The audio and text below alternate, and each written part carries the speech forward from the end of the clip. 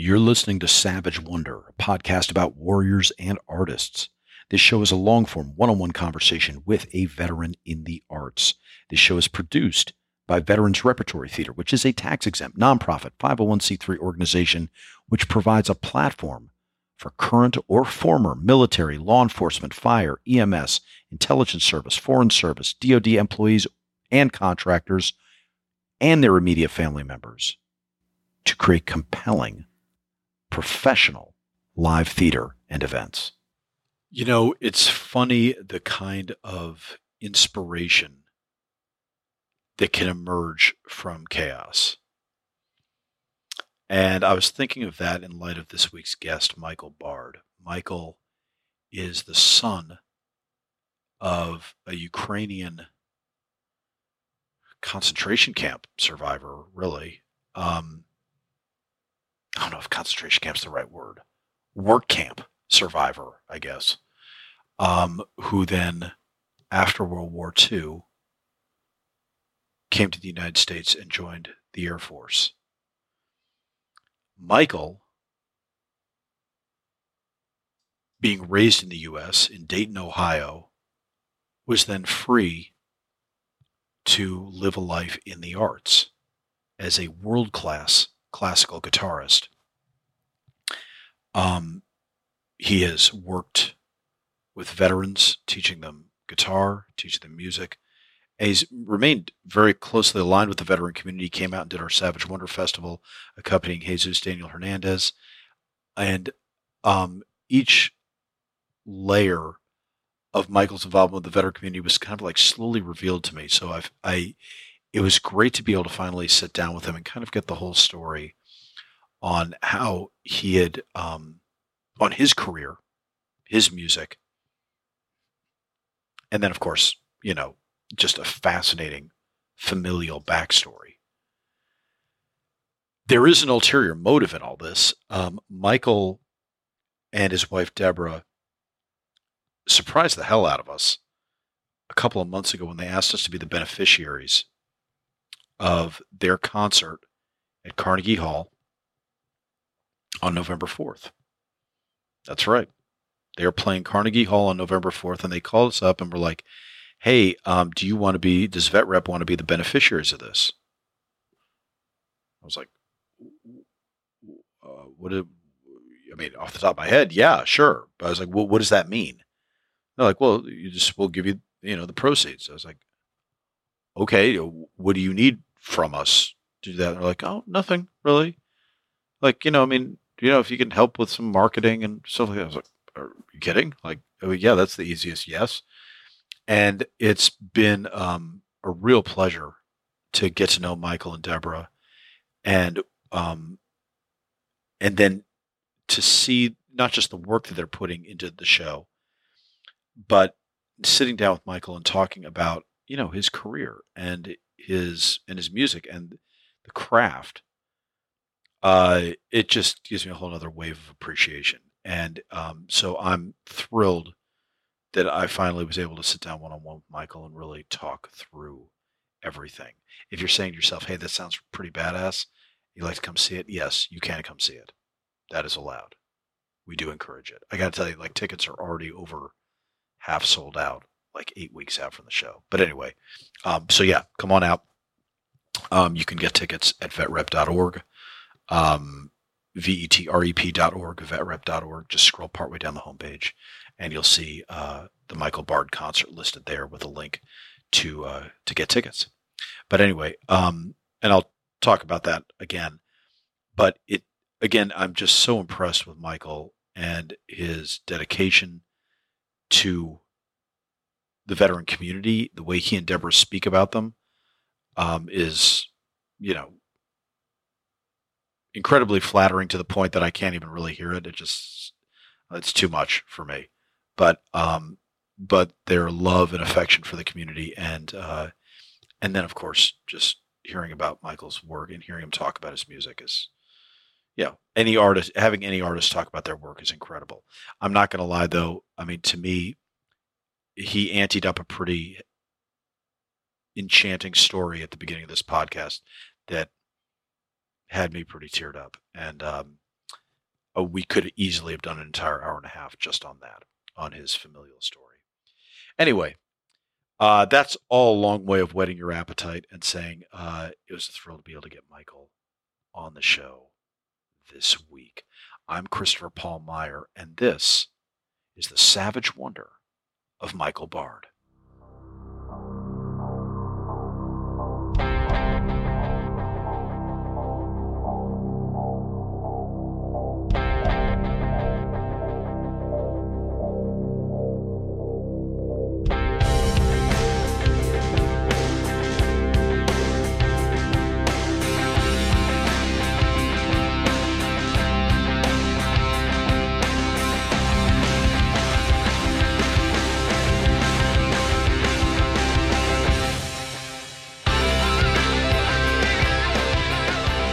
Welcome to the show, Michael. Hey, thanks, Chris. Glad to be here, and happy Wednesday. I know we got a busy Wednesday because we're going to be Zooming again later tonight, right? We're going to get sick of seeing each other on Zoom. It's impossible. Man. We have no legs, and we're both just floating heads because at this point, that's all we do is talk to each other on Zoom. Hey, but cool. Hey, no, it's a first world problem, man. In my intro, so I'm not going to reiterate it for everybody here, but I've talked about the event that we're going to do at Carnegie Hall that you're putting on. When I say we, yes, we're kind of riding, in the sidecar for that. But dude, it's funny. I was thinking about this when I was thinking about talking with you today. Mm-hmm. I don't think I fully appreciated how tied into the veteran community you were. And I'm going to blame Jesus for this because we both know and love Jesus. But I was like, because when Jesus first, when you came up and you were going to do the festival, and Jesus was like, hey, he's like, the guy that I play with, and that's how you were always referred, my accompanist and all this. And I was like, and he's like, Michael, and he kept talking about you. And I was like, I feel like there's more to this guy than you're saying, but I don't know what it is. Let's just start with that. Okay. Why do you care about the veteran community so much? Just give people an overview of that, because I think that's really interesting and under talked about with you. Okay. Number one, first and foremost, my dad, he was in the Air Force. Was an Air Force vet. He's no longer with us. But long story short, he was a prisoner of war in Nazi Germany back in the late 1940s. Was Ukrainian. And, essentially he was, thrown onto a train. His family was accused of harboring Jews, and was it true? Kind of. These two Jewish families were living on my grandfather's farm in Ukraine for years and years, helping out with the farm work, and they didn't know they were going to be a liability. Right, so basically, somebody squealed when Hitler came through, and my dad and his dad were basically given 15 minutes to gather whatever things they wanted to take. They were thrown onto a train. My father was transported to Germany. They actually rode on top of the train, he told me, because the train was packed. And, got to where they were. And my father was essentially made to work in a steel mill from 7 a.m. to 7 p.m. And the other side of that story is my grandfather actually jumped the train, made it back to Ukraine, and lived safely for the next few decades. But anyway, my dad was able to come to America, and he worked in a factory briefly back in 1951, I believe. There's a newspaper article about him in the Buffalo Times. Really great picture of him standing with the people who brought him over. But he said, I don't want to be a factory worker the rest of my life. I'd like to do something to honor this country. So he joined the Air Force. And, he was, I think, all of 19 or 20 years old. And he served in the Korean War. Loved it. Coincidentally, went to an assembly one day with his comrades, and there was a speech about this GI Bill, and he said, "What is this GI Bill? And why you get to go to school for free?" My dad turned to his friend and said, "You get to go to school for free on the GI Bill?" And he was just really taken. It's like, man, I could never afford to go to school, because it's such a high cost. But anyway, the Air Force enabled him to use the that program, the GI Bill, to go to college, where eventually he met my mom. He went to Ohio State University. He studied math. Met my mom at Middlebury College in Vermont. They got married, a couple years later, and then I popped out a couple years after that. Let me be clear. I mean, this is going to be your episode, and I want to hear about you, but I can't let all this stuff go. And that's unbelievably fascinating. I mean, the fact that he's alive. No, 100%. Can I break down a couple things? First off, so wait, they're put on the train back to Germany. Yes, sir. Your grandfather jumps off the train. And he tried to get my dad to jump. My dad, he was 15 years old. He said, hell no, I don't want to jump. I don't want to die. Holy shit. So he tried to take him, and your dad wouldn't jump. He wouldn't jump? No. Mother, was there? Nope. The girls were separated from the men, dude. And it was like, hey. Holy shit. Basically say your goodbyes now, because we're in control and what we say goes. And I just can't imagine. When I was 15 years old, plus on the other side of that story, Chris, my dad was studying German in his Ukrainian high school at the time. So he had to act as the translator between my father, my grandfather, and the Nazis who were getting ready to take them captive. Where are the Jews? Show us. And my grandfather blatantly lied. And so my dad said, I don't know. So when they were separated, did he ever see his mother again? He never saw his mother again. He did correspond with his dad through letters over the years. And I remember when I was a little kid, he made a transcontinental phone call, and I got to say Happy Father's Day to my grandfather. I think I was like 8 or 9 years old. And just to hear my grandfather's voice, he couldn't speak English. Obviously, he was Ukrainian. He was saying "Дуже добре, дякую," thank you very much. Glad you're in America, that sort of thing. But basically, the U.S. Armed Services saved my dad. Holy shit. And then, as a token of his appreciation, I'm going to sign up for the Air Force and pay my respects to that. So, and it was shortly after it had been named the U.S. Army Air Corps, I think. Yeah. And it became the Air Force. And my dad said, that's what I want, man. So, yeah. So, I'm not asking you to play amateur psychiatrist, but my God, what was his relationship like with his father after? I mean, he never got to see him again. I mean, was he hurt? Was he pissed that his dad was able to get off the train? He wasn't. What was that? He never expressed any anger or animosity toward his dad. It was like, well, it's what my father wanted to do, and I'm glad that he's still alive. And it was there was never any hatred between the two of us. They were never at odds. We would get letters from Ukraine every once in a while in Ukrainian. I couldn't read it, so my dad would translate, and my grandfather's name was Stephen. And he would just, write kind things. I'm so glad that you've made it to the land of opportunity, and thank you for serving this country. And coincidentally, his Uncle John, my dad's Uncle John, lived in Toronto, and he was in close contact with my grandfather as well. So they would share stories at the dinner table about how my grandfather was such a brave man to do what he did. Oh my God! I mean, I'm amazed that they never were able to see each other, though. No, and in fact, I got to be honest with you, Chris. After Chernobyl, that whole nuclear incident, my dad just said it would be too hard for him to take because he didn't want to see the devastation, and it just wasn't. Plus, he said, why would I leave the United States of America to go back to that place where the horrible experience happened? And he just said, America's the best, USA. And I just remember, going to sporting events and concerts, and they would play the national anthem. My dad would always have his hand in his heart, a little tear in his eye, just because he was so proud to be here. And it was he was a good man, It's funny. He said, don't lie, don't cheat, don't steal. I said, but Dad, you lied to the Nazis. He said, well, I had to. Depends who it is you're lying to, I guess. Yeah, that's right. Mike, So, I mean, what was it like growing up in that house? Were those experiences, did they kind of hang over the house? Was it something where like every day you're acutely aware, or was it kind of never talked about? And my dad really never really talked about it. Never talked about it. But one thing that was very, very visceral for me is when my father died back in January 2001.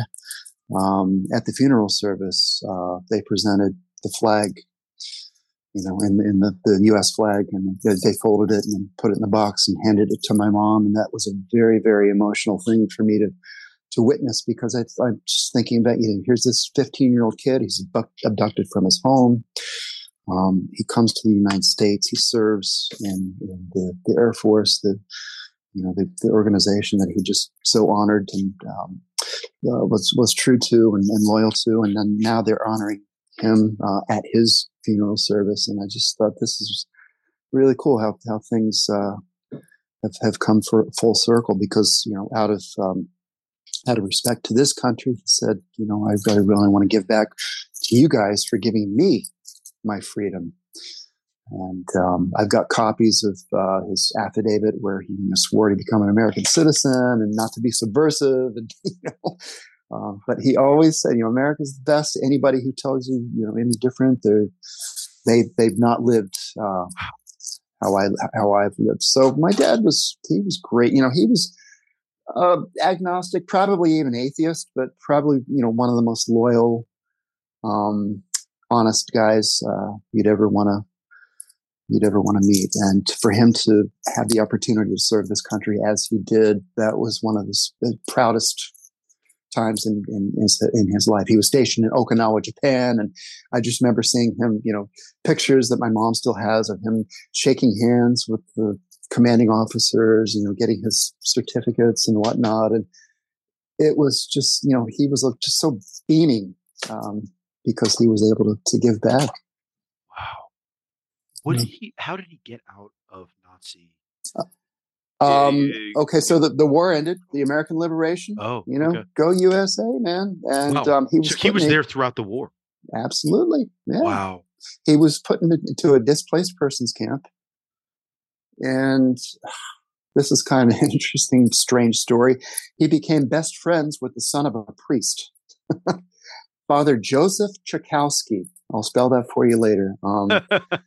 I don't know. Maybe the guy had kids before he became a priest or something. Wow, go figure. Okay. But in this displaced persons camp, my dad and his son became best friends. They learned what it was to be a good American citizen. And my dad said, "This is all I've dreamed. I want to go there so bad," because Father Joseph and his family, they were getting ready to go on the ship to go over there. And it's in this newspaper article from the Buffalo Times. It's just really cool. So he said to my dad, "I promise to get you over to this country somehow, some way." And you know what? Father Joseph Chakowski fulfilled his promise. And he was able to bring my father over through the Catholic Relief Services. Wow. And there's a picture of him, like I said, standing there proudly with just a suitcase, man. Can you imagine? You're 19, 20, 21 years old, and you're standing right there. You don't know how to speak the language. You don't have a place to live. You don't have a job. You're there, at the grace of other people who believe in you. And, it's just because he became friends with this priest's son. It's like there was that connection, Had that not happened, probably what would have happened is they would have sent him back to Ukraine. I don't know. I don't know the answer to that story, but he was in a very, very fortunate position. So yeah, the priest fulfilled his promise to bring him over, and just a very, very cool. It's like a made-for-TV movie. 100%. When was it like pulling nails to get details from him, or did he eventually just kind of break down and tell you one time? I'll tell you one time what happened. Like, what was that like? It wasn't like pulling teeth or nails, but he did. I think one or two times, and that was it. And prior to his passing, when I brought my fiance over, she asked him questions about his youth, and he actually told the whole story again. And so it's documented. My mom knows all the details, and in fact, through the years, my mom relayed more details than I did, because I think my dad, he was a sensitive guy and didn't really want to relive the pain. it's not like he had, PTSD or anything like that, but, it's not, when you go through something like that, it's like, I'll tell my story, but I don't want to keep repeating Yes. because I might become desensitized to it, and it won't have the emotional effect that it needs to have. But yeah, Peter was a good man. That's incredible. In fact, I got to say, when I was 18 years old, I had 3 choices after high school: get a job, go to school, or join the service. Well, I was that close to join the Air Force because, as a musician, I wanted to play in the Air Force band. Yeah. Yeah. But then, I chose to go to college instead, and I'm glad that I did. But partially that decision was based on the fact that my dad served, and I wanted to honor him as well. Did you grow up on bases? I did not. But we grew up in Dayton, Ohio, which I'm sure is the home of Wright-Patterson Air Force Base, one of the biggest, at the time, one of the biggest Air Force bases in the world. And I remember going to summer camp there. And just, going into the hangars and seeing the planes, and it was just truly inspiring. And, to this day, I still just get shivers when I go back and visit. It's the Air Force Museum is there, and it's really cool to be able to see the history, And what was it your dad did then for a job? Okay, so he didn't really go into much detail, but he said he basically sat at a desk and wrote letters to be delivered to the officers, to the vets who were killed in combat, to present to the families of the vets. So basically, he was wrote his job. Condolence letters, yeah. For who? Like, who was he doing that for? I guess he would write the letters and then pass them to his commanding officers, and then they would, send them to the guys who would come knock at the door. I'm sorry, Mr. and Mrs. Jones, your son Chad has passed in war, and at least that's what I remember. He may have had other duties. He probably did, right. But one kind of funny story is the fact that his last name was actually Bardetsky. Okay, but why is my last name Bard? B-A-R-D. I'll tell you why. It's because when he was in Hawaii, he missed his port of call because his commanding officer was taking roll, Jones, Smith. And then he didn't say Bardetsky. He said something like Bardekages, or because there's a Y-Z-J at the end of my dad's name. My dad didn't understand it, so he missed the boat. His officer was pissed. And he said, okay, from now on, Peter, your last name is Bard. B-A-R-D. And so they chopped off the rest. So it's no longer Bardetsky. It's Bard. So, holy criminy, really? Yeah. And most people, if they say, Michael Bard, is that your stage name? Because Bard, that's like, you're a poet, you're a musician, you're in the arts. That's really cool. I said, no, that's actually my last name, kind of, but not really. Yeah. So was your dad career? Did he do a full 20 years? What did he do? He did. I believe it was only 4 years, but okay, all right, still. Gotcha. Well, he did say though he was thinking about making a career, but then when this whole thing about the Army GI Bill, you can go to school for free. Yeah. Oh my God! It's just like the floodgates open. And he's like, dude, I am going to take advantage of this. Yeah. Thank you, Uncle Sam. Yeah. Because he felt like he was taken away, even though he got to study in high school at this displaced prisoners camp in Germany. He just felt like his education had been cut off, stilted. So this was an opportunity for him to go in and complete his education. So he got his degree at Ohio State University in math, and then he wanted to continue with more education. So he went to Middlebury College, like I said, where he met my mom. He was getting his master's degree in Russian, of all things. My mom was studying Russian too. So they met, and it's interesting. He was 15 years older than she is. She's still alive. And they just ended up talking and being together, and and was he a professor? Was he a professor? He was actually a math teacher at our local high school when I was a kid, at Fairview High School in Dayton, Ohio. Mm-hmm. Yep. So, that was his contribution to society, because he truly believed that education is key. You want to get ahead in life. You got to go to school. You got to make your mind a better thing, a powerful thing. Just try to grow and. So yeah, he was a proud math teacher. And in fact, when he passed away, dozens and dozens of his students showed up to the funeral, just, with glowing, your dad was the best math teacher. I remember Mr. Bard. They used to call him the Count because, the Count from Sesame Street, because my dad had an accent and he was like, yep. Very good. So you did your algebra really great. So the Count, yeah. So then what were you like then as a kid? Did you were there a lot of, were you drawn to math, or were you completely the other way? Like, what was the environment like for you? I sucked at math.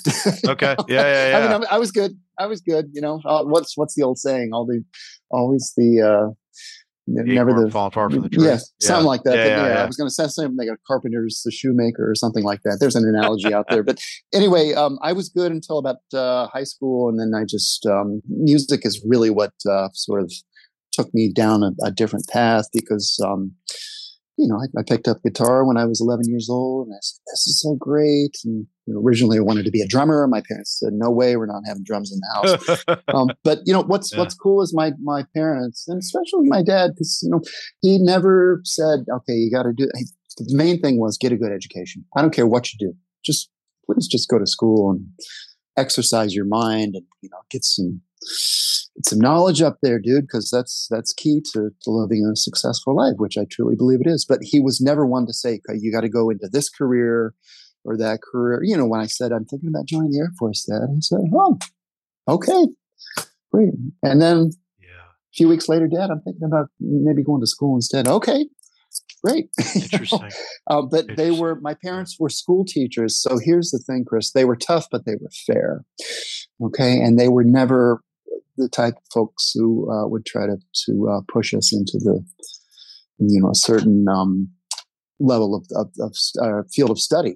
Because they believed in freedom of choice and letting their kids follow what they wanted to do. And I think the main reason is because my dad's freedom was taken away when he was a young kid. It was like, I'm going to let my kids decide whatever it is they want to do.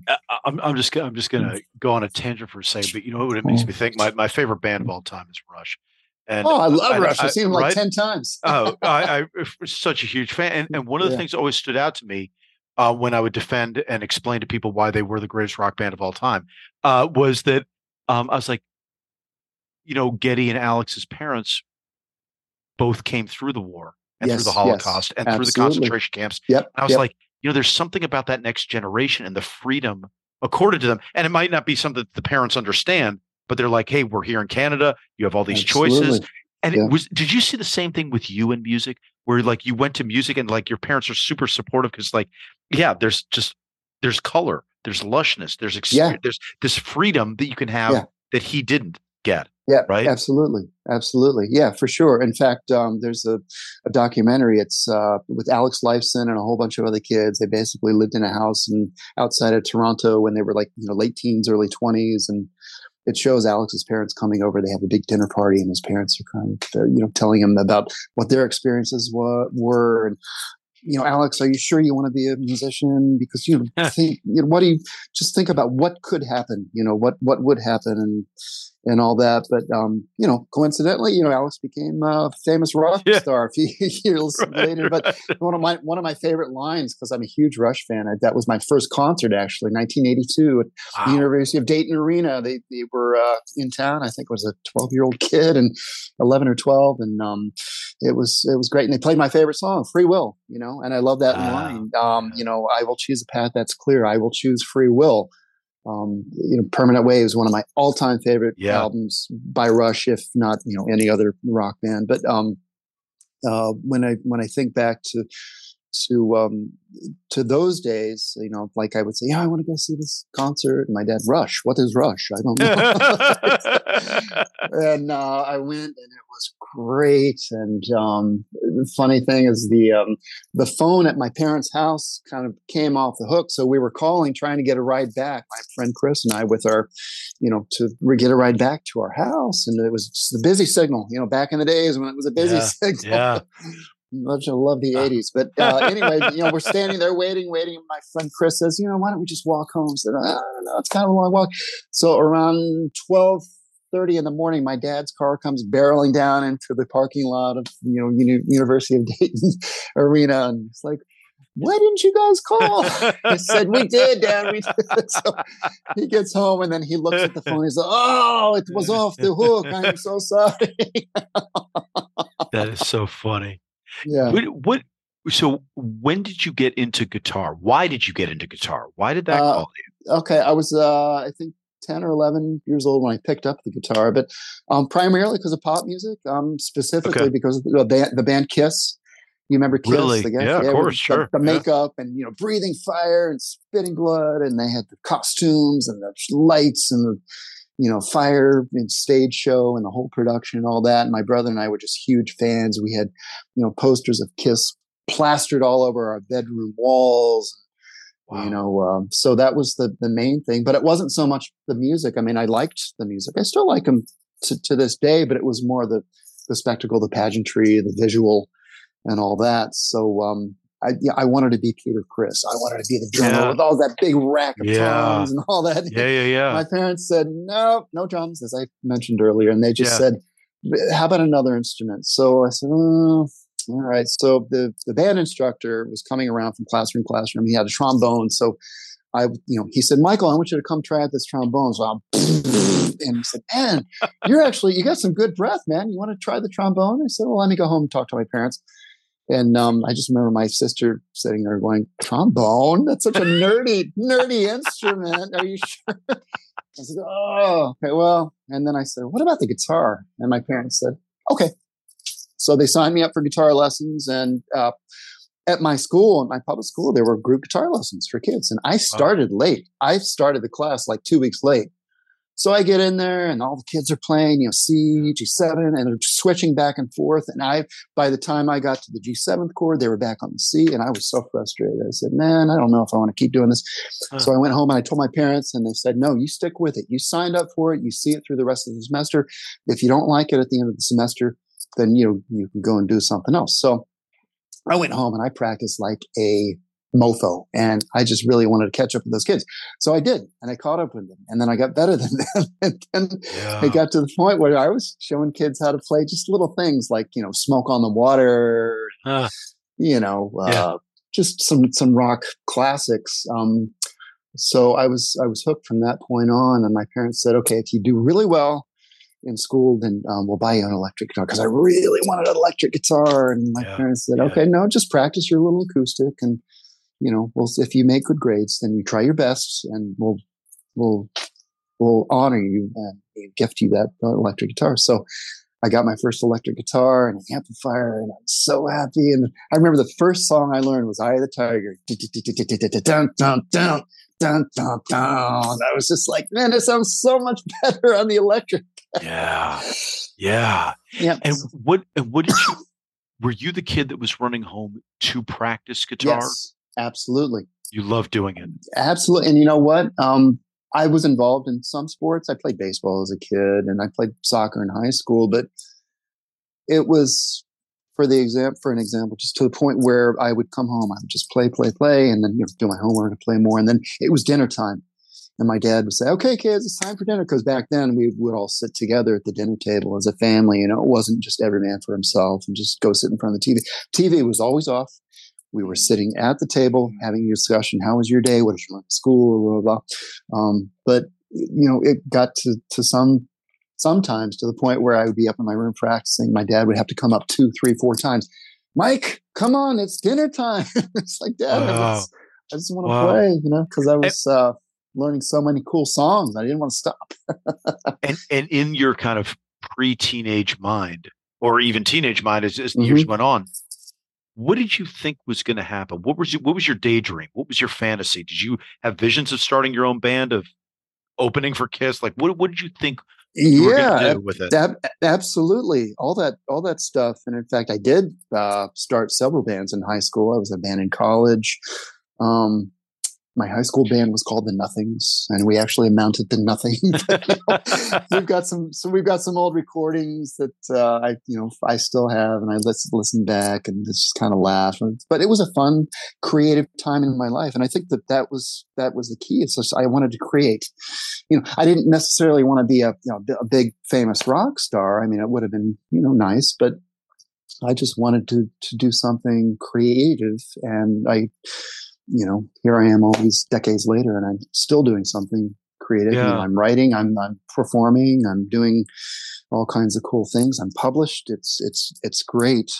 But back then, I think I was just so in the moment that things like superstardom and being in front of opening up for Rush or whatever. I guess that from time to time that would cross my mind, but it was just the fact that, hey, I'm able to play this instrument and just make myself happy. I mean, I found my happiness when I picked up a guitar, and so every time I pick it up, it's still just so visceral. It never gets old. Never gets old. That's so. Did you ever hear that James Hetfield interview where he talked about like how he goes into another world when he's playing guitar, and he just can't, and he loses track of time. He's just complete. Is that true for you? Is that your happy place? Absolutely. And it's, I love Metallica and I love the James Hetfield interview because I know what you're talking about. Without that, I mean, in fact, a student of mine, because I teach full time as well, a few years ago, it's like, what do you think you would have done if you didn't end up playing guitar and, teaching and writing and compile? I said, oh man, I never thought about that. That's, I don't think I could even imagine what life would be like, because it is such a visceral part of my being, such a connection to my soul. Just having that positive vibration. And, I think that's why I'm, such a happy guy, because I love sharing it with others too. Yeah. So it's truly like that makes so much sense to me. For some reason, I knew going into this, it's like, I don't think Michael's going to come in and go, yeah, I picked up the guitar after college. It's like, no, he's a lifer. This is, dangerously close to being born with a guitar in your hand. Yeah, but what's interesting, not to interrupt, is I started with the rock and the pop and all that, but then I heard a recording of Andres Segovia, the great Spanish guitarist, and I said, "Oh man, I want to play like those guys." And my dad says, "That's not those guys, that's that guy." So what are you talking about? Because he was playing a song called Leyenda. It's a Spanish guitar, really showstopper piece, and it sounded to me like it was at least a guitar duet, maybe even three guys. Because it was fingerstyle, and I had never played fingerstyle. I was always playing with a pick. So I eventually, went to study classical guitar and, fingerstyle, rumba flamenco, which is, a very popular upbeat style of Spanish guitar. So I still play with a pick, but I like to do the Spanish fingerstyle stuff too, as you'll hear at the upcoming concert. Yeah. Mm-hmm. Okay, well, I want to get into that, especially the technical stuff here in a second. I want to just paint the journey a little bit as we go there. Who were your influences coming into high school, college? Who were you listening to? Was it still Kiss? Had you moved on from that? Like, who were you finding yourself fascinated with?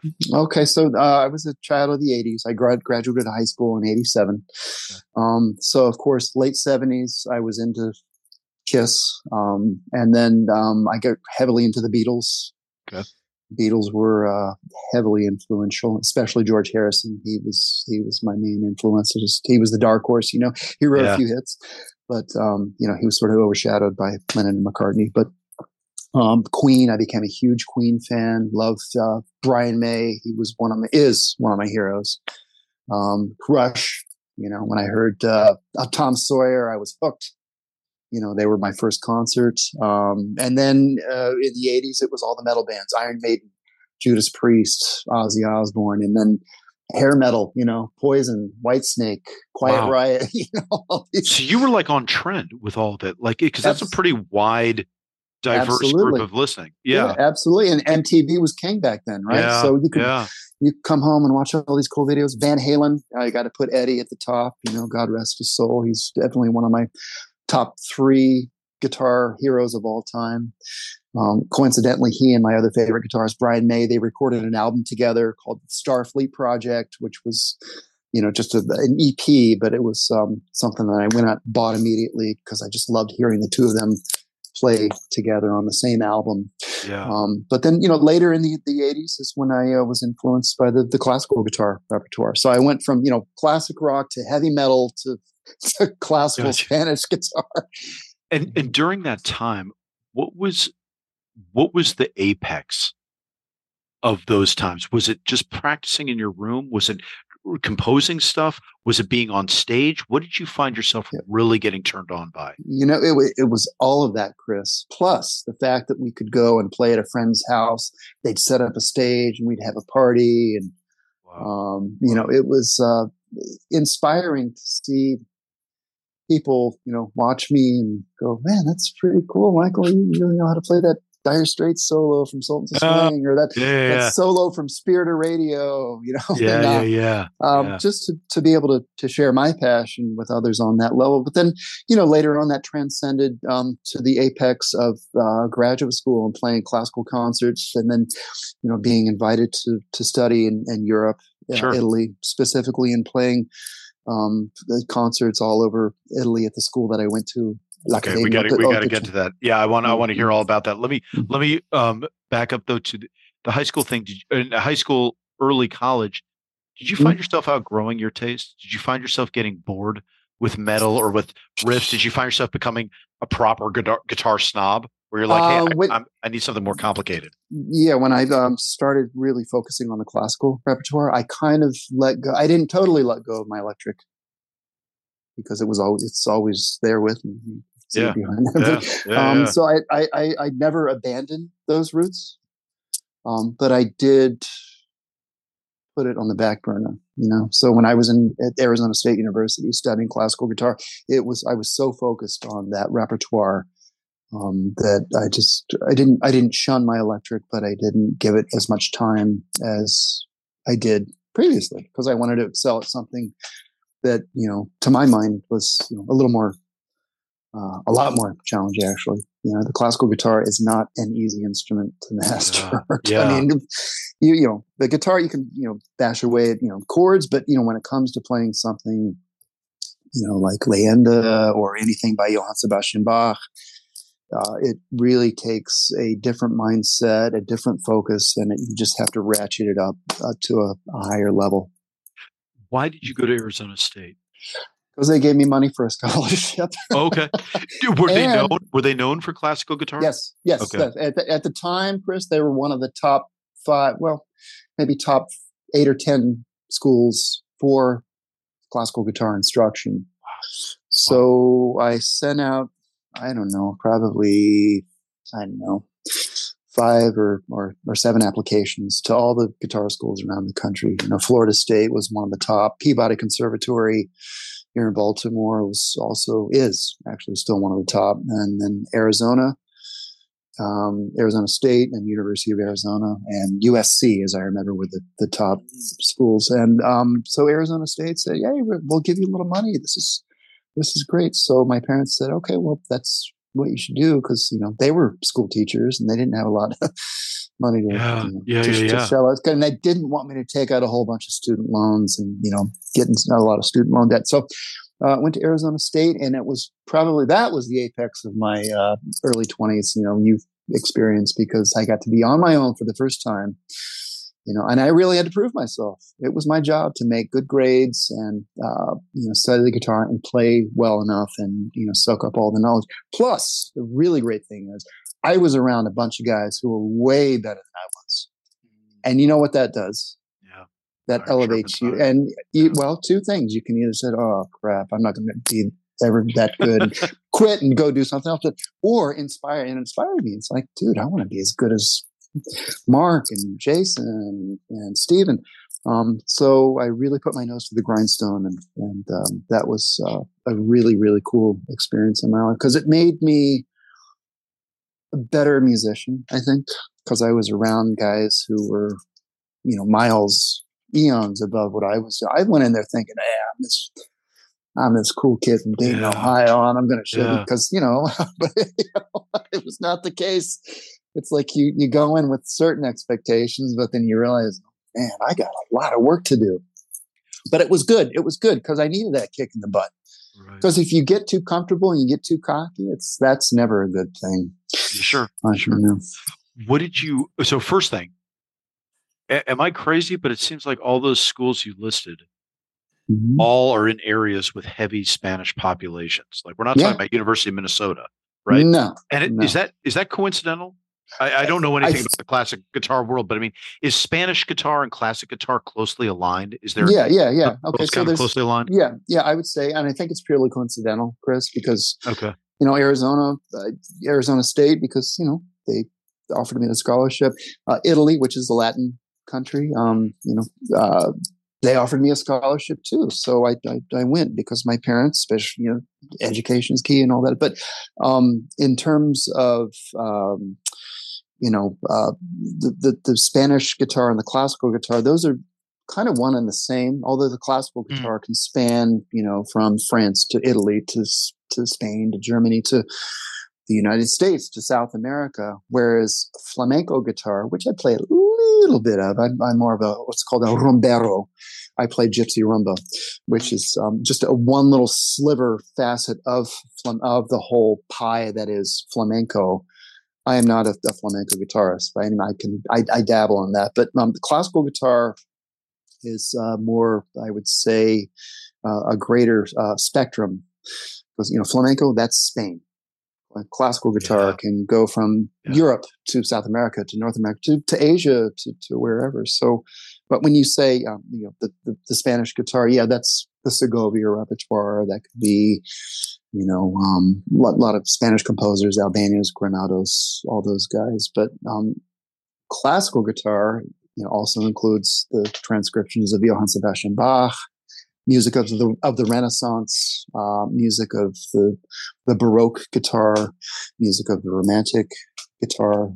So it's a bigger, much bigger spectrum. Gotcha. Yeah. And then at Arizona State, what is it you were learning? What's your technically? What was the takeaway? What was the difference?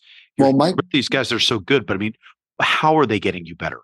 Well, they were inspiring, and they showed me how to do things. They helped me improve my technique, specifically my instructor, Frank Kuntz, who I always got to give a big shout out to, because he was the one who really helped me pay attention and focus on the details and be more careful. And I wasn't really doing that previously. And these guys who I was around and my professor, Frank, said, Michael, you've got so much potential, but you really need to hone in on this and focus more on this and refine your skills. And, they didn't ever say, we can promise you're going to be a better player, but they did say, you work hard and, good things will happen. And they did eventually. And I listened to old recordings of my audition tapes before I went to Arizona State University, and they're okay.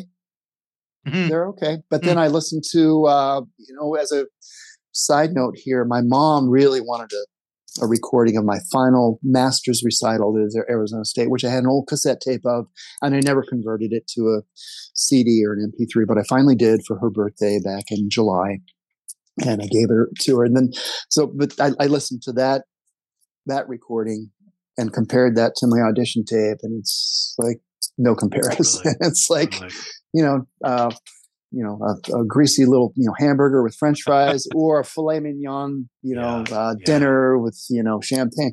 I mean, not to toot my own horn, but I really, when I hear it, I hear a huge difference, because if I had just stayed in Dayton and just bashed away, I wouldn't have grown. So that the opportunity of being around all these great players and having such a great instructor really, really helped me elevate. I wanted the knowledge and I wanted the skills, and I wanted to improve on all that. And I'm still, climbing that mountain. I'm never satisfied. Well, you're never going to get there, right? I mean, it's always going to be the journey. You're right. Yeah. What about performance-wise? Did you, especially as someone that was captivated with the showmanship of Kiss, and the MTV-ization of music and all that? Absolutely. Did you find any altering in your performance style? Did you find yourself maturing on stage in some way? What was that like? What was the showmanship part like? Yeah, absolutely. Well, when I started out playing rock guitar, you want to imitate. I wanted to imitate Alex Lifeson of Rush. I wanted to imitate Brian May of Queen. I wanted to imitate, the metal guys who came later, the guys in Judas Priest and Iron Maiden, and the metal gods like Yngwie Malmsteen and Steve Vai, all these guys. So I noticed that with all these guys, mostly, not some. Alex was a little more conservative, great guitarist, but he wasn't jumping around like Eddie Van Halen. Right. But, I think it was maybe intentional that I kind of culled from each of those guys and just sort of developed my own stage persona, as it will, and that eventually translated into the classical guitar, because with the classical guitar you just kind of sitting there and hopefully the audience is listening to what you're doing and really really engaged, but you have to have a little bit more showmanship. Not that I'm going to jump around like Eddie Van Halen or anything like that, but that's it's still on my roots, it's still on my heart and soul. So there was a lot more of that showmanship, standing, playing electric guitar, moving around, than there was or is, playing the classical Spanish guitar repertoire. But I try to incorporate, a little bit of showmanship into that as well. But it's not to the point of it being theatrics. Right. I mean, I'm all about theatrics, but there's one guitarist I saw years ago, a Japanese guitarist, the Typhoon from the West is what they call him, or the Typhoon from the East. one of those, Kazuhito Yamashita, and he's fabulous, just one of the top guitarists in the world. He would do things like he would strum a chord and then stand up from his chair, and then it was just a little too over the top for me. And I said, that's cool, but I don't think I want to go that far. Interesting. But I think you have to engage the audience, visually and orally. But at the same time, you want to make sure that the notes you play are as accurate as they can be. Oh yeah, of course. And at Arizona State, was there any focus on composition? Was that part of it? I did take a composition class with a fabulous instructor, Chenery Ung, UNG. But some of the pieces that we were given assignments to write were not guitar based. Some of them were for ensemble, like wind ensemble, piano, strings, whatnot.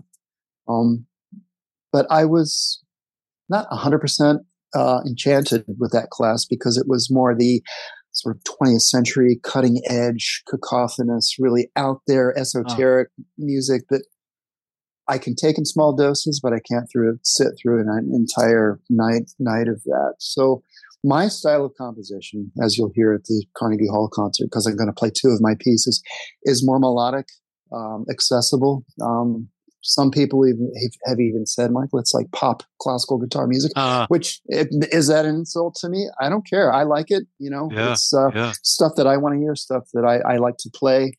But it's more in line with, what Segovia would have played, I think so. Yeah. But my own style of composing is more melodic, Yeah. And how difficult was that to learn and try out and develop and mature that, when there is so much emphasis in that world on the cacophonous, on that stuff that you don't like? Right. Yeah. Right. And I gotta say, Chris, that's more of a, sort of an ivory tower university professor outlook. It's where they, they're always, and that's nothing wrong with, cutting edge and blazing a new trail and doing all that. But I tried to really get into that 20th century guitar repertoire, and it just didn't speak to my soul. It didn't hit me the way that the other music that I was playing hit me. So I took that class for one semester, and it was great. But then I realized, you know what? I'd rather write a song with 3 chords that has nice melody. Can relate to the sitting around at a campfire or whatever, and people went, hey, that's pretty cool. Instead of pulling the strings and hitting the guitar and rolling around in Jello. Right.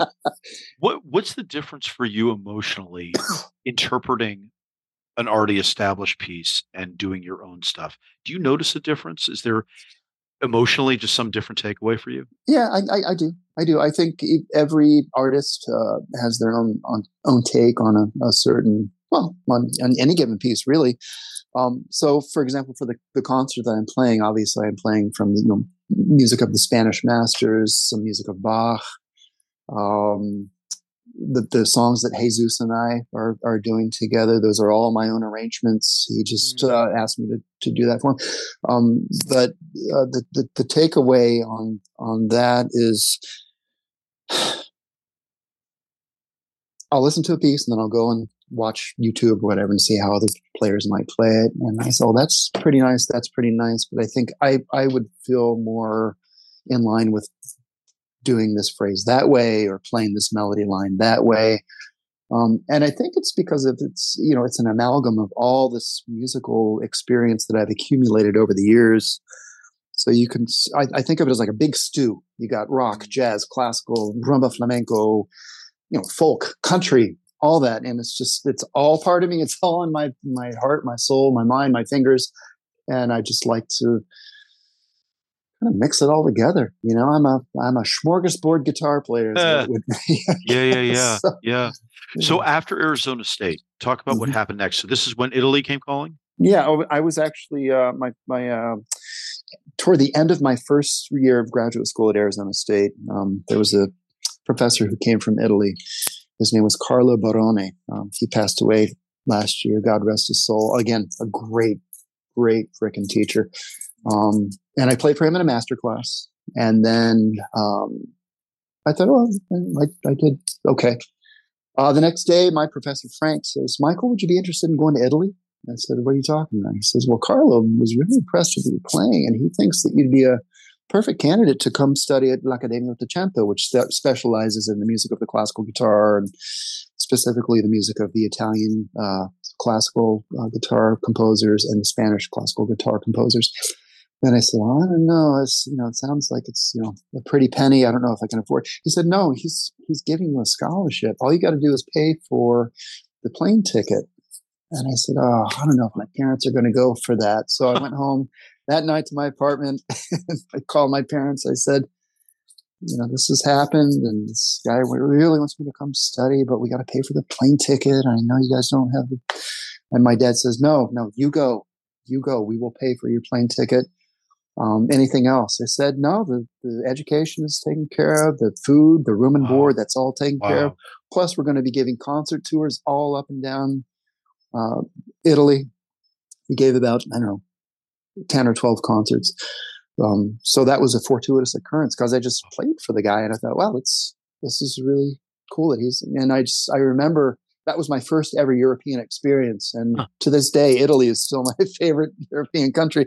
But I learned a lot from the students there because there were guys there who were much better than I was. Then, where was it in Italy? Where in Italy? In a very small town called Brezzo di Bedro, which is, Vigevano, which is in the Lake region, northern Italy. Oh, okay. Lago Maggiore is the campus was on Lago Maggiore. It was actually in a house overlooking Lago Maggiore. So for people who don't quite know where that is, it's you go up the Italian countryside in Milan, and then you go further north, and then there's the Alps, the Swiss. We were 20 minutes from Switzerland. Wow. So and it was in summer, so the weather was beautiful. The weather was perfect, and that's how long it was. It was a summer program. It was a summer program. It was summer of 1993 or 94, either 93 or 94. But I felt really fortunate. And then there was one other American who was invited as well. A great guy who I'm still friends with. His name's Douglas James, and he's really full bore on just focusing on the repertoire of that era, the 19th century classical guitar repertoire. So he only plays on period instruments, instruments that were built back in that time period, or instruments that have been constructed to reflect the instruments of the late 19th, late 18th, early 19th century. What did you take away from that experience? When you left, how were you different than when you got there? Well, the experience of having been in a foreign country and being around all these wonderful Italian people. You know, the hospitality was so great. But I just remember feeling, I'm learning all this really cool new stuff, and I don't quite understand the language, but these people are so helpful. You know what it was? It was the same thing I experienced at Arizona State University. It's like these kids and these classmates and teachers were saying, you know, we love you, we embrace you, we want you to get better, and just to push me. And I guess that was the experience, was just to it made me a better player. Yeah. Did you shift focus at all after that? Did you go, hey, I know exactly the path that I want to go down, or I'm much clearer on the kind of music I want to be working on? Was there any of that? Yeah. In fact, I wanted to continue on that path, you know, studying just classical guitar. You know, at that time, I wasn't really playing much electric at all.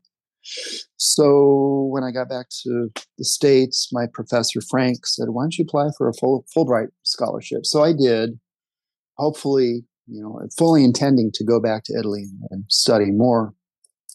I didn't get it. You know, those are not easy to come by, as I'm sure you know. So my path took a different direction. I ended up, you know, getting married at a young age, moving to this area. But then I slowly started getting back into the electric and into jazz, but I never lost the classical roots. And then eventually I started studying rumba flamenco. So had I gotten that scholarship and gone back to Italy to study, I probably would have stayed on more of a straight and narrow classical trek. But looking back, I'm actually kind of glad that I didn't, because I love playing rock and jazz and pop and, you know, country and all that other good stuff. I was just teaching a kid the other day how to play New World Man. Oh, yeah. Rush. Sure. And he was like, oh, man, that's based on a D major scale. I said, yeah, dude, it's pretty cool, isn't it? I said, I don't know if Alex Lifeson knows how to play, if he knows anything about music theory, or if he even knows how to read music. But I just love to be able to go back to when I was 11, 12 years old and, you know, listen to that music and then share it with the young kids these days who really are into it. And it's an inspiring thing to be a teacher, to share my knowledge of that style. So when you left Italy, what did you think you were going to do? What was the plan? I thought I was going to be a college professor teaching classical guitar at a major university in the United States of America. Because that's the path, right? That's what you're supposed to do when you do all that, right? Yeah, that's the path. Yeah. And honestly, I think the majority of classical guitar teachers are, you know, part-time adjunct. Yeah. And nothing wrong with that. Nothing wrong with that. But I'm glad to be independent, quite frankly, because I call my own shots. If I don't want to, you know, take on a certain, you know, gig or student or whatever, I just say yes or no, and it's just that's the way it is. But I have a buddy who is he just got on tenure track at Cal State Fresno. Wonderful friend. His name's Corey Whitehead. We've done 4 State Department tours together. But Corey's a classical guitarist, but he's also rock and pop and all that. And I asked him about, you know, what it took to get that tenure track, and I said, was it worth what you had to go through in order to get what you have now? And he goes, no. So first of all, the money's not that great. Second of all, I had to go through a lot of hoops, a lot of red tape, a lot of, administrative, bureaucratic stuff. And anyway, I'm just saying that I'm glad I'm doing my own thing, because I like being my own boss and just calling shots. I kind of glossed this over before, and I'm thinking that this would be something I would think about. What's the difference between when you were trying to get bands up, and even if you weren't super serious about them, you know, but college bands, high school bands, what's the difference in that dynamic versus the path you went down, where really the individual guitarist is everything? You're a solo act. Yeah, right. Well, actually, I'm still in a band. My wife and I have a group called Trio Caliente, where we do the Spanish thing. And in fact, our third partner, Ben, who's going to be playing some duets with me at the Carnegie Hall concert, he's our third member. He lives in Brooklyn. But we still got that band dynamic thing going. But, when I was in high school and we started with my best friend, whose name was also, his name is also Mike. He didn't know, anything about picking up a bass guitar, because I wanted him to be the bass player. And then our friend Jim played drums. So we just kind of put it together, and it was never, you hear these stories about, behind the music and whatnot, of the bands getting into fights, and, there was always tension and, blah, blah, blah. There was never any of that with me and my ensembles ever, because there were no egos, and I refused to play in an ensemble if I can help it, where there's egos, because that's just that really stilts the creative process. It stunts the creative process. It's really not so. For me, with the majority of the ensembles with which I've been involved, I would say it's been pleasant, and it's cool because as a soloist, I can be creative and have my own ideas and all that. But when you have ideas from other people who are, hopefully as creative, you want them to be. It's great because it builds you up, and it makes you have more ideas. It makes you realize this could go in that direction or that direction and whatnot. Is there any part of you though that, because I'm thinking of when you said, as opposed to being a college professor, you're able to go and call your own shots now. Yeah. Is there any of that dynamic when it comes to music where it's like, all right, I love being with a group, but I can only be with them for a little bit, because now I really like to be the entrepreneur, just be solo out here by myself, do my own thing. Yeah. That's a good question, Chris, because I have been involved with a lot of other groups, like, for example, the Choral Arts Society of Washington, D.C., where they bring me into the Kennedy Center. And, but those are very short-lived performance opportunities, because they only last for a week or two at a time. Sure. And eventually, not eventually, but once in a while, I will get a call from maybe a jazz singer who says, I want you to come play with me on this project. I'm giving a show at Blues Alley in Washington, D.C. These 2 dates. Can you come? Sure. So we have a couple of rehearsals, and it's great. But it's never a protracted endeavor. It's always just really, wham, bam, thank you, man. 2 weeks at the most, and then you move on to the next thing. And same thing with recording projects. Oftentimes people will call me and ask me to come in and be the hired gun to play guitar on a song or two, or like with Jesus's album, the entire album, which I was more than happy to do. And I was, thankfully he asked me to do all the arrangements. So, my experiences, outside of just playing solo guitar have been, I can't really say there have been any negative experiences. They've all been really positive and uplifting. Let's talk about now post Italy. What are the highlights? What blows you away? What makes you go, everything's starting to click? Everything's doing exactly what I wanted to do. And you're getting the feedback you want, and you're feeling fulfilled. What are some of the highlights? What are some of the gigs that you're getting?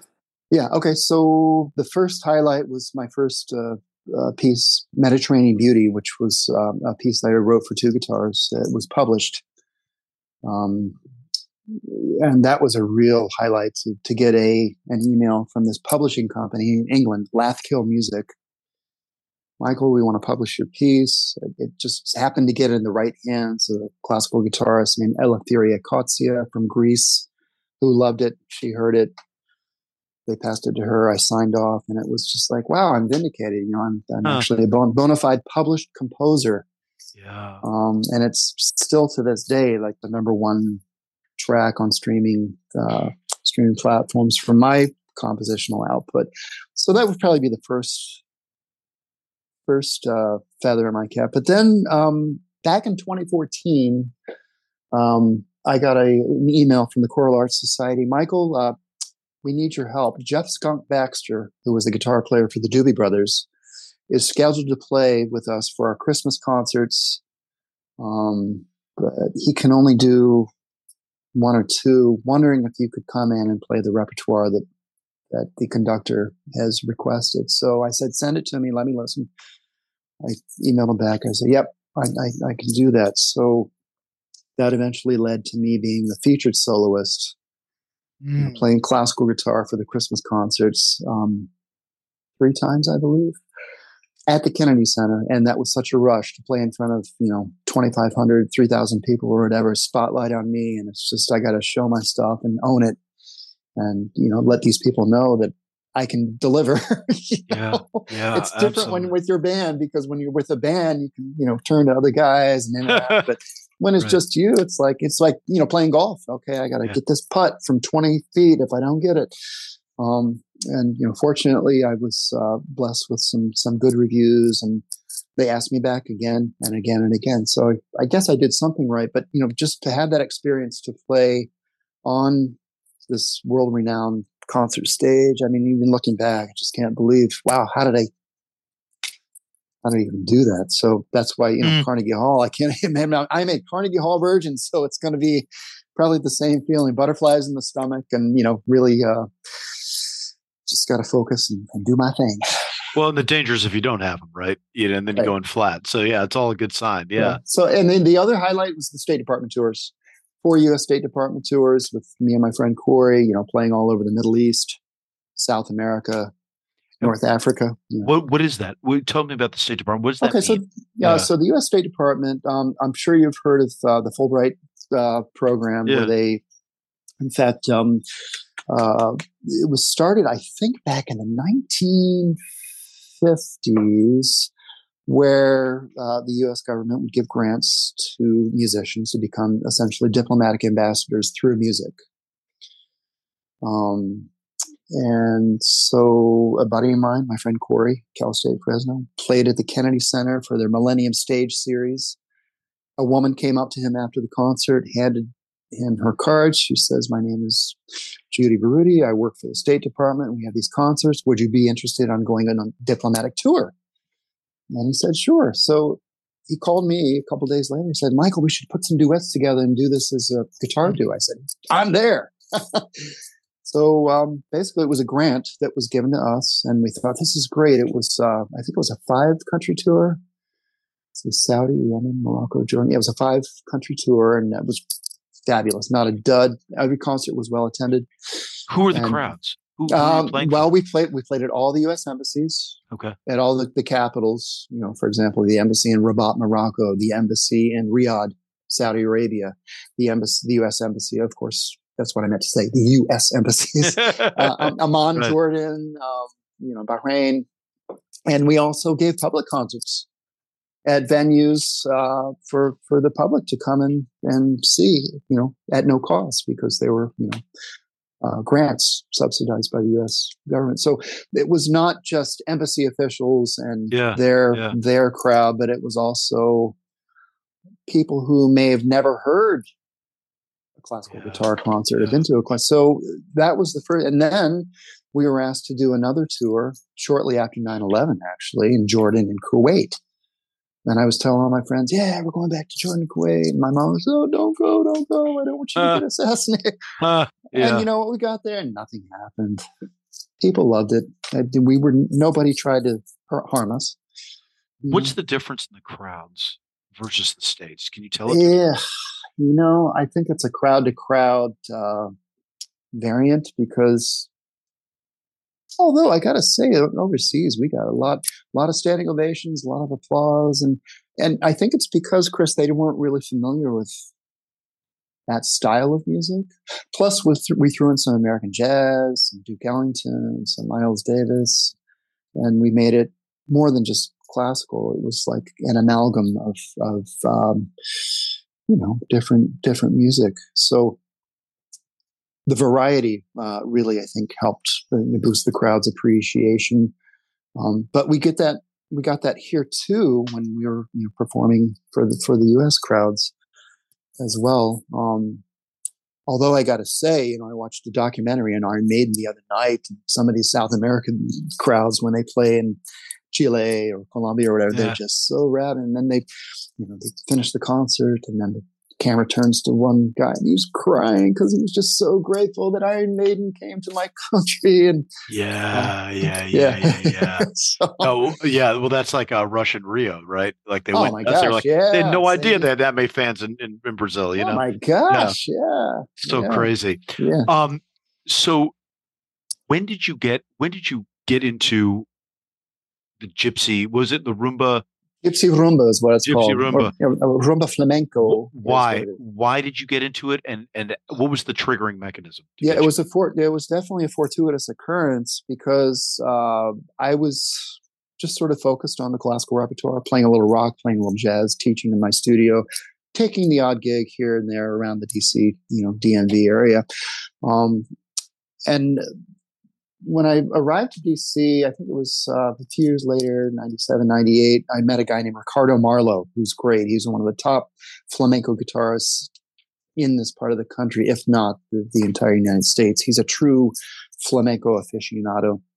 I got to meet him. We played a couple of gigs together. A couple of years passed by. We don't do anything. And then one night I'm walking to make copies of my resume at the local Kinko's print shop. You remember that? Oh, this whole cliche. Yeah. And I walk, and there's a restaurant called Bambalay. And I hear this guitar music. And I said, that sounds pretty cool. I'm not quite familiar with that style. So I I make the copies of my resume and I walk over. It was a open air sort of patio. And I see my friend Ricardo, and he's playing there with another guy named Miguelito. And they're playing this gypsy rumba, Gypsy King stuff. And so I went and got a drink and I'm sitting there listening. And then some guy comes up to them and he requests a song, Black Orpheus, a Brazilian song, which Miguelito didn't know. So Ricardo waves to me and he says, come over here. Can you play this song? I said, sure. So we played it. We played the duet. And then he says, what are you doing next weekend? I said, nothing. Why? He said, well, because my other partner, not the guy he was playing with, my other partner got fired for basically doing, insubordination. He said, I want to teach you the Gypsy Rumba repertoire. I said, dude, that's a week away. He said, I'm coming to your house. What day? Let's make it a Tuesday. So he came over and I said, dude, I don't know how to play this stuff. He said, I'm going to teach you. So it was sort of trial by fire, really, because he needed somebody to fit, because he didn't want to just play solo. So he needed somebody to come and help accompany him and trade off on the solos. And I was not familiar with that repertoire at all. Okay. So I went in there the next Friday thinking, well, I hope I can do this. So I had all my notes written out on a little sheet on a music stand, and it actually went pretty well. So from that point on, I just started focusing more on that Gypsy Rumba style repertoire. And for the listeners who are not sure what that style is, if you just Google or type in Gypsy Kings, GIPSY Kings, a fabulous group from France actually, but they sing in Spanish and they play Spanish flamenco rumba guitar. That was to become my focus for the next few years. And, with the group that I'm with, Trio Caliente, we still play that style of music. So it wasn't my intention to learn it, but I'm glad I did because I love it. Now that you've gone, years on this journey, what turns you on every day? Does it always change every day? Are you like really feeling Gypsy Rumba today? Then the other day, I'm really feeling I want to do some Bach. You're like, is that what it is? Is it constantly on a rotation? You know what, man? Yeah, it's like a day-to-day thing. It's like, okay, you don't eat the same thing every day for dinner. I mean, you got to have your chicken, your steak, your fish, or whatever. But like today, I woke up and I just wanted to, because I follow this thing on Instagram. It's called Classical Guitar Videos or something, and they usually have a featured performer every other day.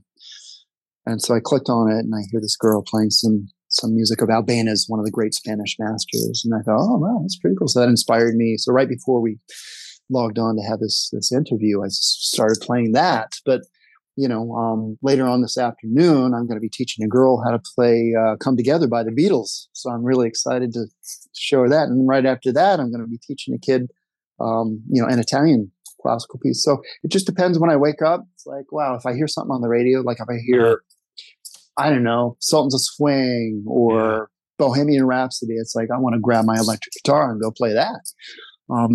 It just depends on what mood I'm in. Really. How often do you compose nowadays? Not as often as I should, but I have my little, iPhone recorder where I will play maybe 30 seconds of one idea. And then, maybe a minute of another idea. And not just on guitar, I play piano too, which, I'm glad my mom made me take piano lessons as a kid because I hated it. But I stuck with it because I later learned how to. But in terms of composition, I have a lot of piano compositions. I have quite a few guitar compositions, and I've got a big folder with a stack of music that most of which has been recorded. But I would say, in terms of composing an actual piece, I think I'm writing more songs with my trio, with my wife and Ben, than I have been just writing solo guitar and piano pieces. But I would say I compose more in snippets. Yeah. Well, no, and that makes total sense because you do have a lot of balls in the air. But talk about Trio Caliente and what that's meant. I mean, what's been fun about that for you? What's been fulfilling about that experience? It's the closest thing to being in a rock band that I experience right now. Excuse me. And I think what's really cool is to be able to collaborate with my wife, Deb, who's, she's also a musician, composer, voice teacher, actress, pianist. So it's nice to be able to share that with your partner, because not everybody has a life partner and a work partner, but we kind of both do the same thing. So it's really cool to, once in a while, hey, I've got this idea for a song. And, oh, really? Let me see if I can add something to it and flesh it out. But, it's really just something that I think every once in a while I take it for granted because it's there and it's just, you expect it to be there all the time, but it's, you can't have those expectations. I can't let you go without giving you a chance to shout everything out. Obviously, we're going to talk about the concert a whole lot. So let people know, though, how they need to follow you, where they need to follow you, Instagrams, websites, all that stuff, Mike. Sure, yeah. Okay, sure. So my band's website is triocaliente.com, TRIOCALIENTE, Caliente, which means hot, the hot trio, triocaliente.com. My own website is michaelbard.com, MICHAEL, B like boy, ARD, D as in dog, michaelbard.com. And then my Instagram handle is michaelbard.10.22, which is connected to my Facebook account. And we also have the Trio Caliente on Instagram as well. And then if let's just give people from the horse's mouth, let's give them a little bit of a tease as to why November 4th is worth their time. What are you looking forward to creatively most about the 4th? Well, is it to be at Carnegie Hall, or is it just the content, or what is it? Yeah, excuse me, my throat's got a little frog here. No, you're good. I think it's several things, actually. Number one, playing two of my own published compositions, Mediterranean Beauty for two guitars, and my other one, Prelude Sueño, which means dream. Playing those at Carnegie Hall. I mean, to be able to play at Carnegie Hall, it's great. To play your own music. Oh my gosh, that's just going to be so visceral and surreal. Number two, collaborating with the other artists like Jesus, who's one of my favorite people in the world, one of the most talented tenors you're ever going to hear. The guy studied with Placido Domingo, for crying out loud. I mean, he must be good, right? Yeah, so, right. And playing the songs that I've arranged for his album. I mean, that's another thing that I'm really excited about doing as well. And then playing with the soprano Aurora Daner, who's a young, upcoming DC-based soprano, such a talent, such a focused kid. And she's only a junior in high school. So it's like, she doesn't sound like it when she sings. So when she opens her mouth, you're really going to say, oh my goodness, that is an old seasoned soul right there. And then, playing some duets with my friend Benjamin Schnacki. He's going to bring, well, I guess I can mention it. He's going to bring his charango, which is a Chilean little instrument, kind of like a guitar, but it's more high pitched and it's got a very ethnic sort of Andes, South American Indian kind of sound, which we're going to play a duet that he just sent me the music, actually, so I got to learn how to play it. It's short though; it's only like 2 minutes long. So, but all those things. But I think, just collaborating with other artists, playing my own pieces, and just the experience of, hey, this is a bucket list, playing a Carnegie Hall. So, 100%. And listen, plus, I got to say, playing for and honoring the vets who, and again, circling back to my dad, who served for this great nation as an Air Force vet, because it was the U.S. The military that saved his life. So it's like I'm going to be thinking about him, a lot. Well, I mean, and your ties to the veteran community. I mean, we didn't even get into all the work you've done with veterans and teaching music and all that. Mm-hmm. But I mean, this seems like there's so many things that are full circle about it. Mm-hmm. Dude, I can't wait. Can't wait to see this all. It's going to be fun. It's going to be incredible. Amazing. And we appreciate so much Vet Rep Theater being the presenters of this concert. And we want you guys to benefit as well. And we're going to make that happen, Chris. I feel it. It's great. I mean, you guys made this a layup. It's like, you want to be the beneficiaries? Yeah, sure. I mean, are you kidding? Sure. But I mean, dude, I think for me, it's been great to get to know you and Deb also throughout this. Yeah. Thanks, man. Not to bore everybody at the end of the podcast with like talking about how awesome we all are, but I was like, it's been, you guys have put together such a great team for this, and it's been so fun to get to know you guys and artistically what you're trying to do, and it's just such an interesting set of programming, and I think people are really going to get a kick out of it. It raises eyebrows. We've announced it from the stage. Every parlor performance we've had. Good. Eyebrows pop up like a quarter of an inch every time. Well, people are looking forward to it. So, thanks, man. It's gonna be a blast. And thanks for coming on and doing this. It was great to talk, man. So much interesting stuff. And we'll talk again real soon. We'll talk again in like 6 hours or whatever it is, But sure. Thanks for doing this, man. Hey, Chris, we really appreciate it. And just thank you, man. That was the Savage Wonder of Michael Bard. Boy, the start of that episode really got me. Hell of a familial story to start with. We could have done an hour and a half on that alone. And then I can nerd out on art for a long time, especially when when it's somebody's life. And with Michael, who's dedicated his life to his music. It's nothing more thrilling to talk to somebody about the stuff that they love to do, especially when it's artistic. It's just wildly compelling. And can't wait for November 4th. If you want to come see the show, again, go to vetrep.org, vetrep.org, vetrep.org. Scroll partway down the homepage, and you'll see the links right there to get tickets for Michael's performance. It's going to be a swank night out. I mean, it's Carnegie Hall, for crying out loud. So you come on out to that Saturday night at Carnegie Hall. I mean, what more do you want? I should say, if you're a veteran and you want to come, there are tickets being donated as well. So just know that. You can hit us up, info@vetrep.org. Email us if you want to get on the ticket list, the donation list for tickets. And we can add your name to it. And as we get donated tickets coming in, we can send them your way. So there is that to make it even easier for you to come into Carnegie Hall and see the show. But I don't know how many we're going to get because honestly, the tickets are selling out pretty quickly. Like we were I haven't checked tickets this week. It's not my show. We're just there looking pretty as the beneficiaries, but.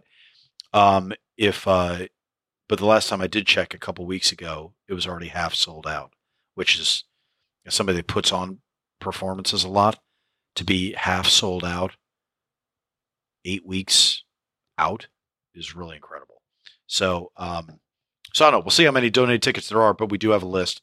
So by all means, reach out if you'd like to be put on that list. And if you want to pay for the tickets, there's that too. You can always get them at vetrep.org. And we have all the links right there. Okay. I need to thank our producer, Mike Neal, who, as you're listening to this, I think he's on his honeymoon. I think by the time you're listening to this, he should be on his honeymoon. But he put this together beforehand. Deeply appreciate it. Thanks, Mike, for doing that. And I think that's all we have to say about that. Oh, God, no, it isn't. Nope. There's always something. Okay, so November 4th is going to be incredible. Go get tickets to that. But if you're saying to yourself, no, I live in New England, or I'm going to be in New England just the week before, not going into New York City. Okay, well, on Halloween, Tuesday, October 31st, in Boston, at an undisclosed private location half a block from the Boston Commons, we are going to be there with our latest Savage Wonderground immersive art performance. Nicholas Evstathiou of Cross, Massachusetts, Amy Sexauer, Ben Fortier, Dex, Iman Kafel, Dave Camposano, bunch of awesome New England-based poets, artists, writers, musicians are going to be there putting on this immersive art show that we have titled Ghost Story. So here's how this happened. So Nick, who writes Cross, Massachusetts, it's shocking, jarring horror. So when else are you going to platform his work, if not Halloween? But then Ben Fortier writes Phantoms, and Ben Fortier's work can skirt around horror pretty well too. And he writes Phantoms. He's got a whole bunch of material that's out there just floating in the breeze. It's like, okay, we got to get them together. And then I was like, but wait, let's do something more than horror. Let's do some, not that horror is not sufficient, but I think a lot of times horror suffers from lack of context. And what we've done is interweave poems about motherhood, loss of innocence, unrequited love, failed relationships, kinetic violence with Nick's horror stories. And it is badass. You have to take my word for it. Come see the show and you can tell me if I'm wrong. But it is incredible because the way that these horror stories are backstopped by such emotional truth, personal experience, and just beautifully articulated emotions, it's going to be an incredible evening. It's a one-night only performance, open bar, finger foods. There is a dress code. Got to wear a jacket if you're a man, or business attire, or a costume.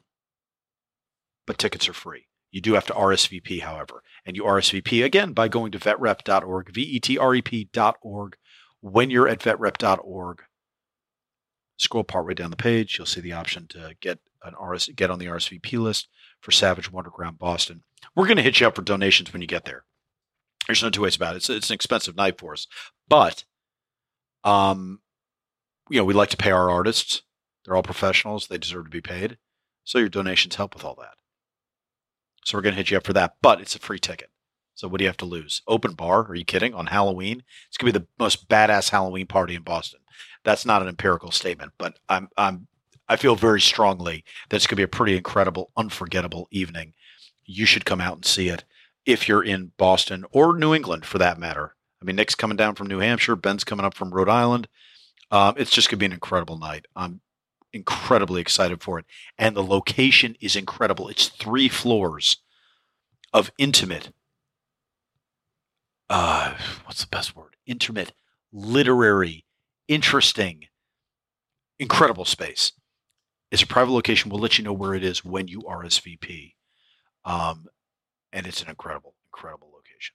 So, as you guys know, we do love our intimate shows. We do love having very small audiences and doing shows for highly curated crowds, because it's a different vibe. It hits a little bit different, and we like that feeling a little bit more than, something for the masses. So there's not that many tickets. So come RSVP, get your tickets now because they're not going to be around long and there's not that many out there. But we'd love to see you there. So again, go to vetrep.org and you can get those tickets. So you got 2 great events coming up here in the fall. October 31st in Boston for Ghost Story, and then November 4th at Carnegie Hall for Michael Bard. Pretty cool stuff. Okay, guys. So I thanked Michael Neal, our producer, right? Who's out on his honeymoon. And now, on behalf of everybody at VetRep, thanks for checking us out and tuning in. Come see us real soon. We'd love to see you. Have a great week, and we'll catch you next time as we dive further into the savage wonder of veterans in the arts.